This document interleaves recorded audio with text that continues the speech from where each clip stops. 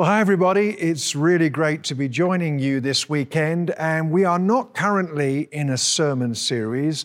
We have what we call standalone messages here at Timberline, and this is one of those, and the title of the message is When Jesus Comes to Town. I'd like us to look at Matthew 21, where Jesus rode into the city of Jerusalem just a few days, of course, before the events of Easter, Good Friday and Easter Sunday, the crucifixion and the resurrection. So let's read about when Jesus came to town. As Jesus and the disciples approached Jerusalem, they came to the town of Bethphage on the Mount of Olives. Jesus sent two of them on ahead. Go into the village over there, he said. As soon as you enter it, you'll see a donkey tied there with its colt beside it. Untie them and bring them to me. If anyone asks what you're doing, just say, the Lord needs them, and he will immediately let you take them. This took place to fulfill the prophecy that said, tell the people of Jerusalem, look, your king is coming to you. He is humble, riding on a donkey, riding on a donkey's colt. The two disciples did as Jesus commanded. They brought the donkey and the colt to him and threw their garments over the colt, and he sat on it. Most of the crowd spread their garments on the road ahead of him, and others cut branches from the trees and spread them on the road. Jesus was in the center of the procession, and all the people all around him were shouting, praise God for the Son of David. Blessings on the one who comes in the name of the Lord. Praise God in highest heaven. The entire city of Jerusalem was in an uproar as he entered. Who is this? They asked. And the crowds replied, it's Jesus, the prophet from Nazareth in Galilee. I often joke here at Timberline about how the Queen of England and how we hang out together. And of course, I'm joking. I've never met the Queen. She doesn't actually call me. But I do remember the day when I went to see the Queen, although it was with hundreds of thousands of other people. I was just in the crowd.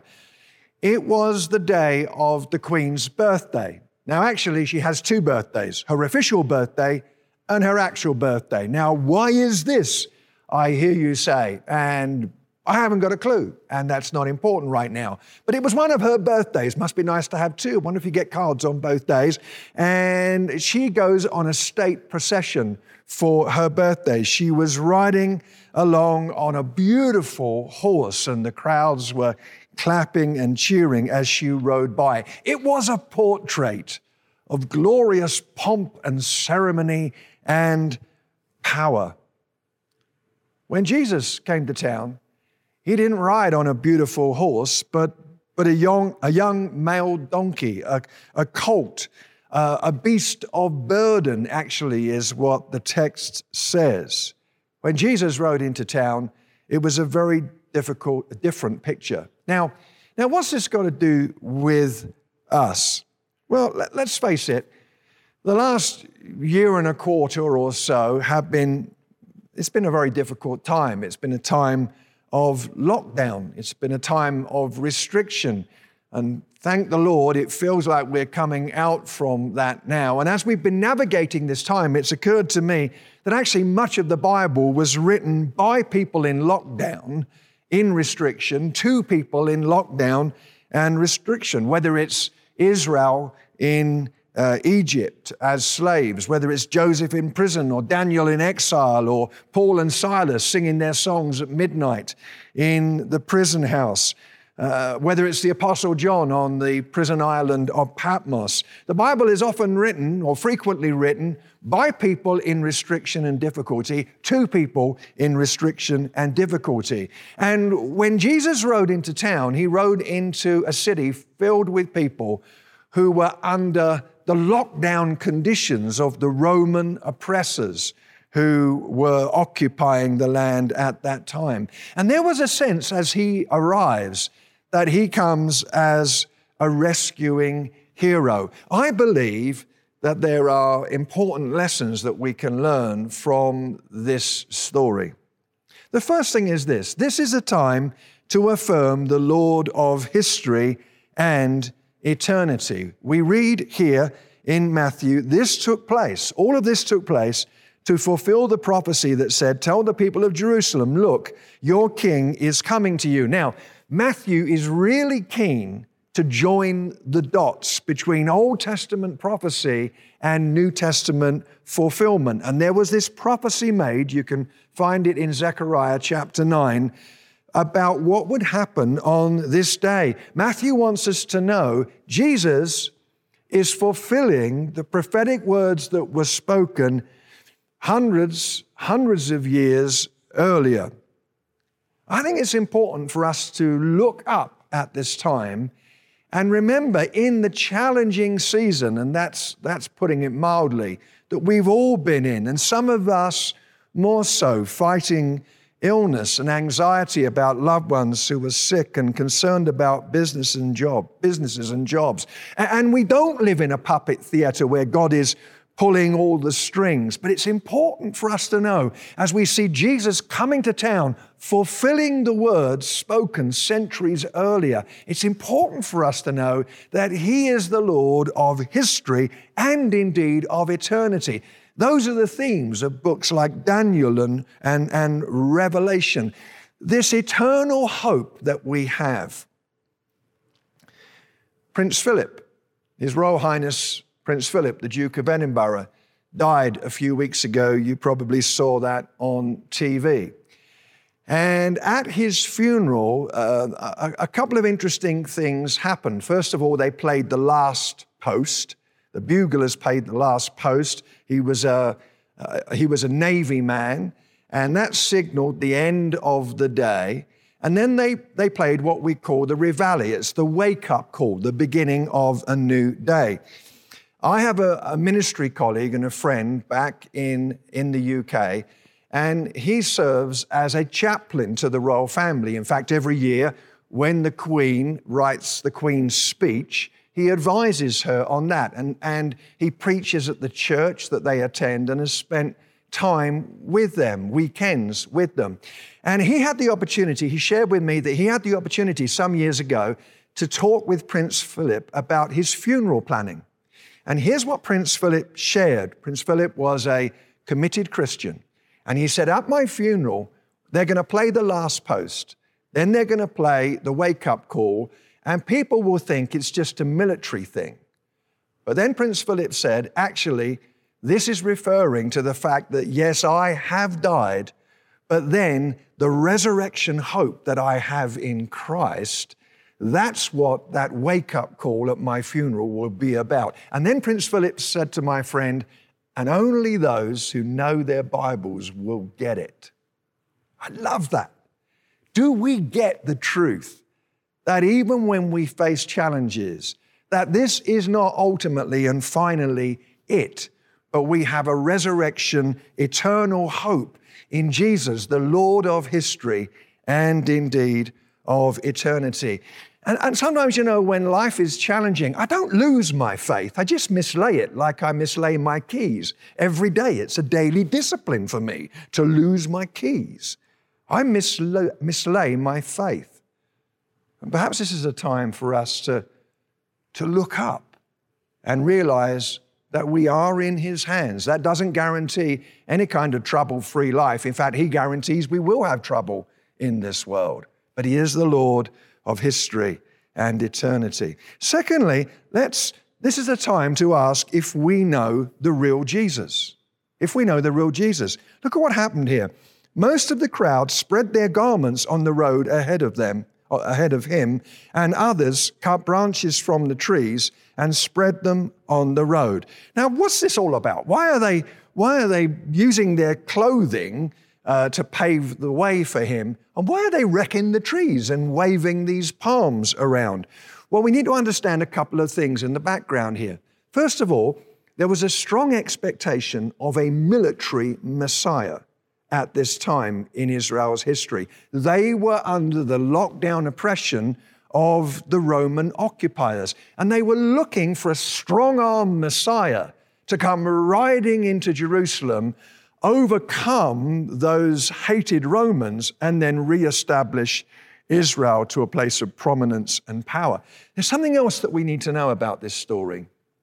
You see, 200 years earlier, a similar event to this had happened. It had followed the the terrible deeds done by the Greek ruler Antiochus Epiphanes. Now stay with me in this little history lesson. He had come and taken Jerusalem, and he wanted to show his power over the Jewish population. He offered pig's flesh in the temple, an abomination to the Jewish mind, to another god, the Olympian god Zeus.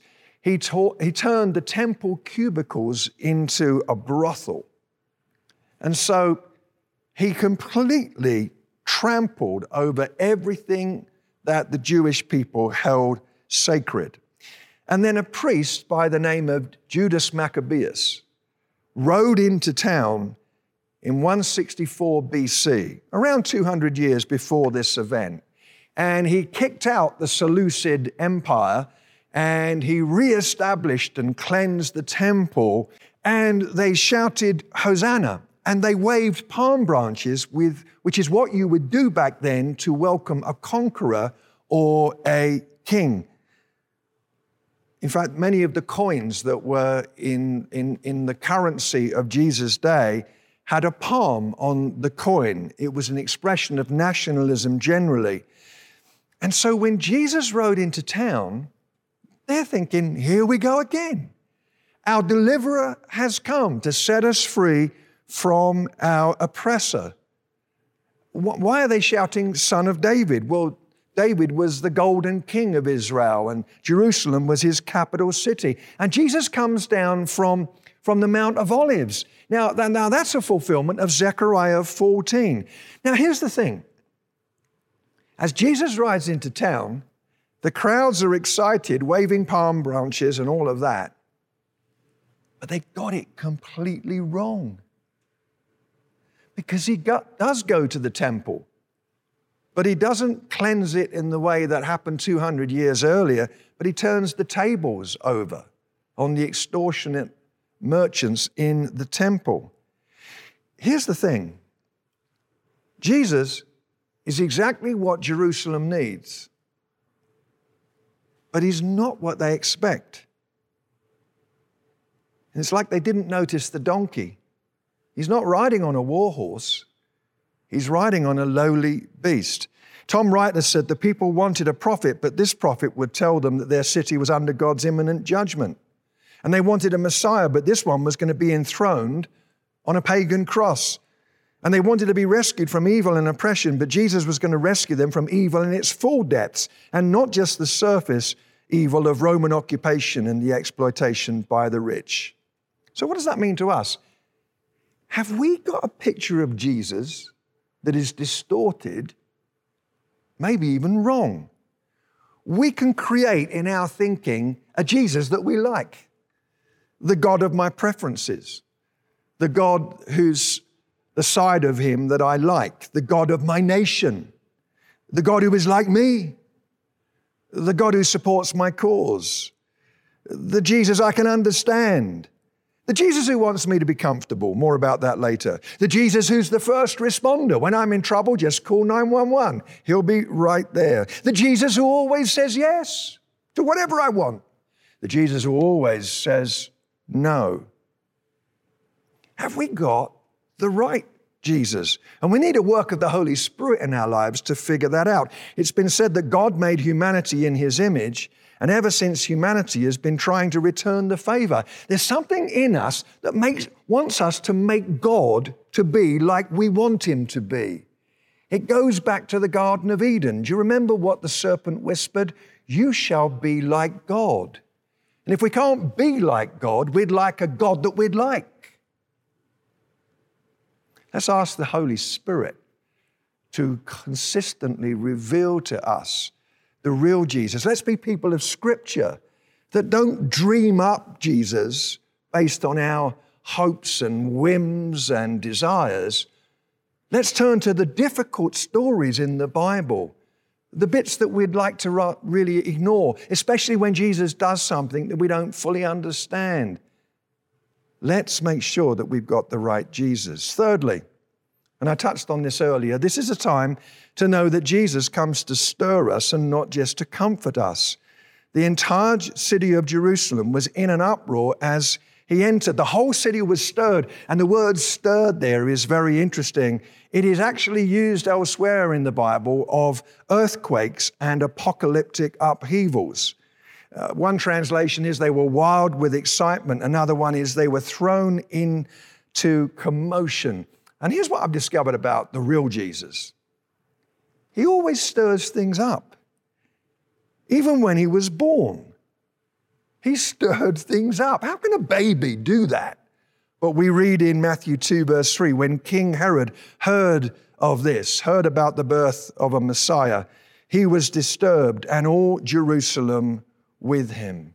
You see, Jesus doesn't come just to make us feel nice and comfortable. And sometimes he comes to us to cause us to be restless or agitated, to be stirred up, to break into a new pattern of living, to go somewhere that may be uncomfortable in his name. If we've got a Jesus who always just says, sit here, because I've just got the most amazing couch and put your feet up for the next rest of your life, that's not the Jesus of the Bible. Maybe we should pray again, Lord, shake me up. Stir me. And where there's any complacency in me, shake me out of that as I offer myself to you in new availability. And then this is a time to serve. Jesus comes in humility, not as a conquering king. Again, I mentioned it earlier, but they brought a donkey and a colt to him, threw their garments over the colt, and he sat on it. And this is a colt, not a war horse. He rides in, not as a man of war, but as the Son of God coming in peace. He comes as a servant to serve us in all that he did on the cross and in the resurrection. And when we look at his servant-like humble heart, not riding in pomp and ceremony, but on a humble donkey, we don't just admire that, but we're called to follow that example. When we read in Philippians about Christ's servant heart, we read there that in our relationships with one another, Philippians 2:5, we should have the same mindset as Christ Jesus, who made himself nothing, taking the very nature of a servant. That latter statement is Philippians 2:7. The writer is saying, be like this. Don't just admire Jesus in his serving attitude, but be a serving person yourself. A few years ago, Kay and I were leading one of our annual trips to the Holy Land, and we got back from Israel to Heathrow Airport to London. We always come back via London and then stay overnight and then come back here to Colorado. And we got through ahead of the rest of the group because we're British citizens, so that made it quicker. And we decided to offload everybody's bags. There were about 100 bags coming around, and they had these bright yellow labels, too much information, I know you don't care. And so we thought, we'll offload all of the bags. So we're working really hard and loading up these carts with the shopping bag, not the shopping bags, with the luggage, you know what I'm talking about. And suddenly this lady walked up to me. She was not from our group. No one from our group had come through. And she walked up to me and she thought I was a baggage porter or an assistant. And she said, that's my bag there, get that for me. And I'm like, obviously you think I work here. But I thought, that's too complicated. I'll just get her bag. And so I pulled her bag off of the belt, and she said, and then that one there, get that. I mean, she was pretty aggressive. I was scared. So I took that bag, and she said, put it on the cart. And I stacked it on and she said, no, not like that, duh. Turn it up the other way. And everything in me wanted to say, excuse me, lady, I don't actually work here. I'm just trying to be nice. And then I didn't say any of that. I just put the bag on there and she walked off. Didn't even give me a tip. I mean, that's really rude. I mean, you'd think, anyway. I think it's Pastor Darry who said, you know that you have a servant heart by the way that you react when people treat you like one. And as we see Jesus riding into town, let's recognize again that we're called to have a servant-like attitude, to be humble and gracious in our actions, in our words, in our conflicts, in our disagreements. That doesn't mean that we allow people just to walk all over us, but it does mean that we have a willing heart to serve. Finally, this is time to share the news about what it means to follow Christ. We read the entire city of Jerusalem was in an uproar as he entered. "Who is this?" they asked. And the crowds replied, "It's Jesus, the prophet from Nazareth in Galilee." So the question is being asked, who is this? I would like to suggest that that is the most important question in life. The most important question in life is not, how can I fix my hair? I never even bothered to ask that question. It's what it is. The most important question in life is not, where will I live? How much money will I make? The most important question in life is, who is Jesus? Because the answer to that question changes everything. If Jesus is just a good teacher, he was just a good guy and he told us how to live and then they executed him and that was it, well, that's kind of helpful, but it's not life-changing. There have been lots of philosophers and teachers who have set out all kinds of agendas throughout history. But think about this. If Jesus is the risen Son of God, if he really did beat the power of death and hell, I'd like to suggest that changes everything. That changes everything. The answer to that question leads us to the conclusion that we can no longer just do life as we want to do it without ever thinking about what's right. And more than that, it means that we can't just give heaven a nod and maybe, I believe in him and doesn't really affect my Mondays and kind of entertains me on a Saturday night or a Sunday morning. The answer to that question is the key that unlocks a door to everything. And the crowd asked, "Who is this?" And the answer that came back was incomplete, but it did point in the right direction. The crowds replied, "It's Jesus, the prophet from Nazareth in Galilee." And it might be that you have never come to that place of allowing that question to confront you where you are, not just theoretically or academically, not just as a matter of interest, because if Jesus really is the Son of God, that changes everything. That should change our lives. And it might be that in facing that question, that an answer of faith, as you say, "I believe that he is the Christ," that then leads you to say, "And I will follow him. I will accept his love, his grace, his forgiveness. I will determine today to become one of his followers and live life not only under his direction and blessing, but under his authority." The answer to the question, who is he? It really does change everything. Let's pray. Lord, we thank you that as we see you riding into town, into the city as it was, the city of Jerusalem, we see a beautiful portrait of you, the real Jesus. Wherever, if I can put it like this, wherever we've got you wrong, Lord, and surely in many ways we have, reveal yourself to us through your word by the power of your Holy Spirit as we walk the pathway of life and as we glean wisdom. We don't want to create a profile, a picture of you that is wrong.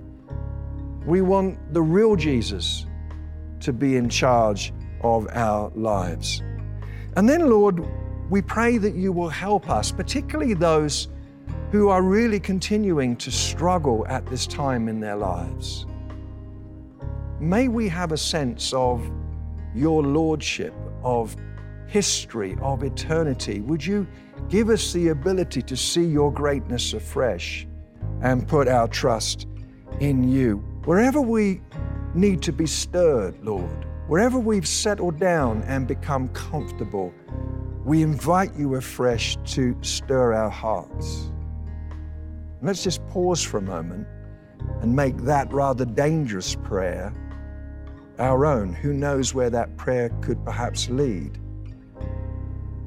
Where we need to assume a heart and a posture of serving, where that becomes a challenge. It affronts us even, sometimes even our pride. Help us to serve. Finally, before I end this prayer, I talked about answering that question, who is this?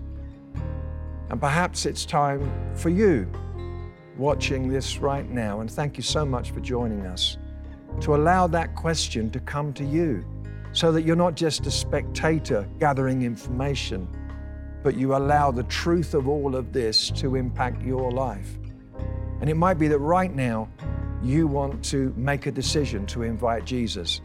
I'm going to pray, but do listen up at the end of our time together, because instruction will be given for you to help you to make the next meaningful step as you make that wonderful choice. Father, for anyone watching now who stands on the threshold of answering that question and beginning a new life, meet with them, Lord, I pray. In Jesus' name, amen.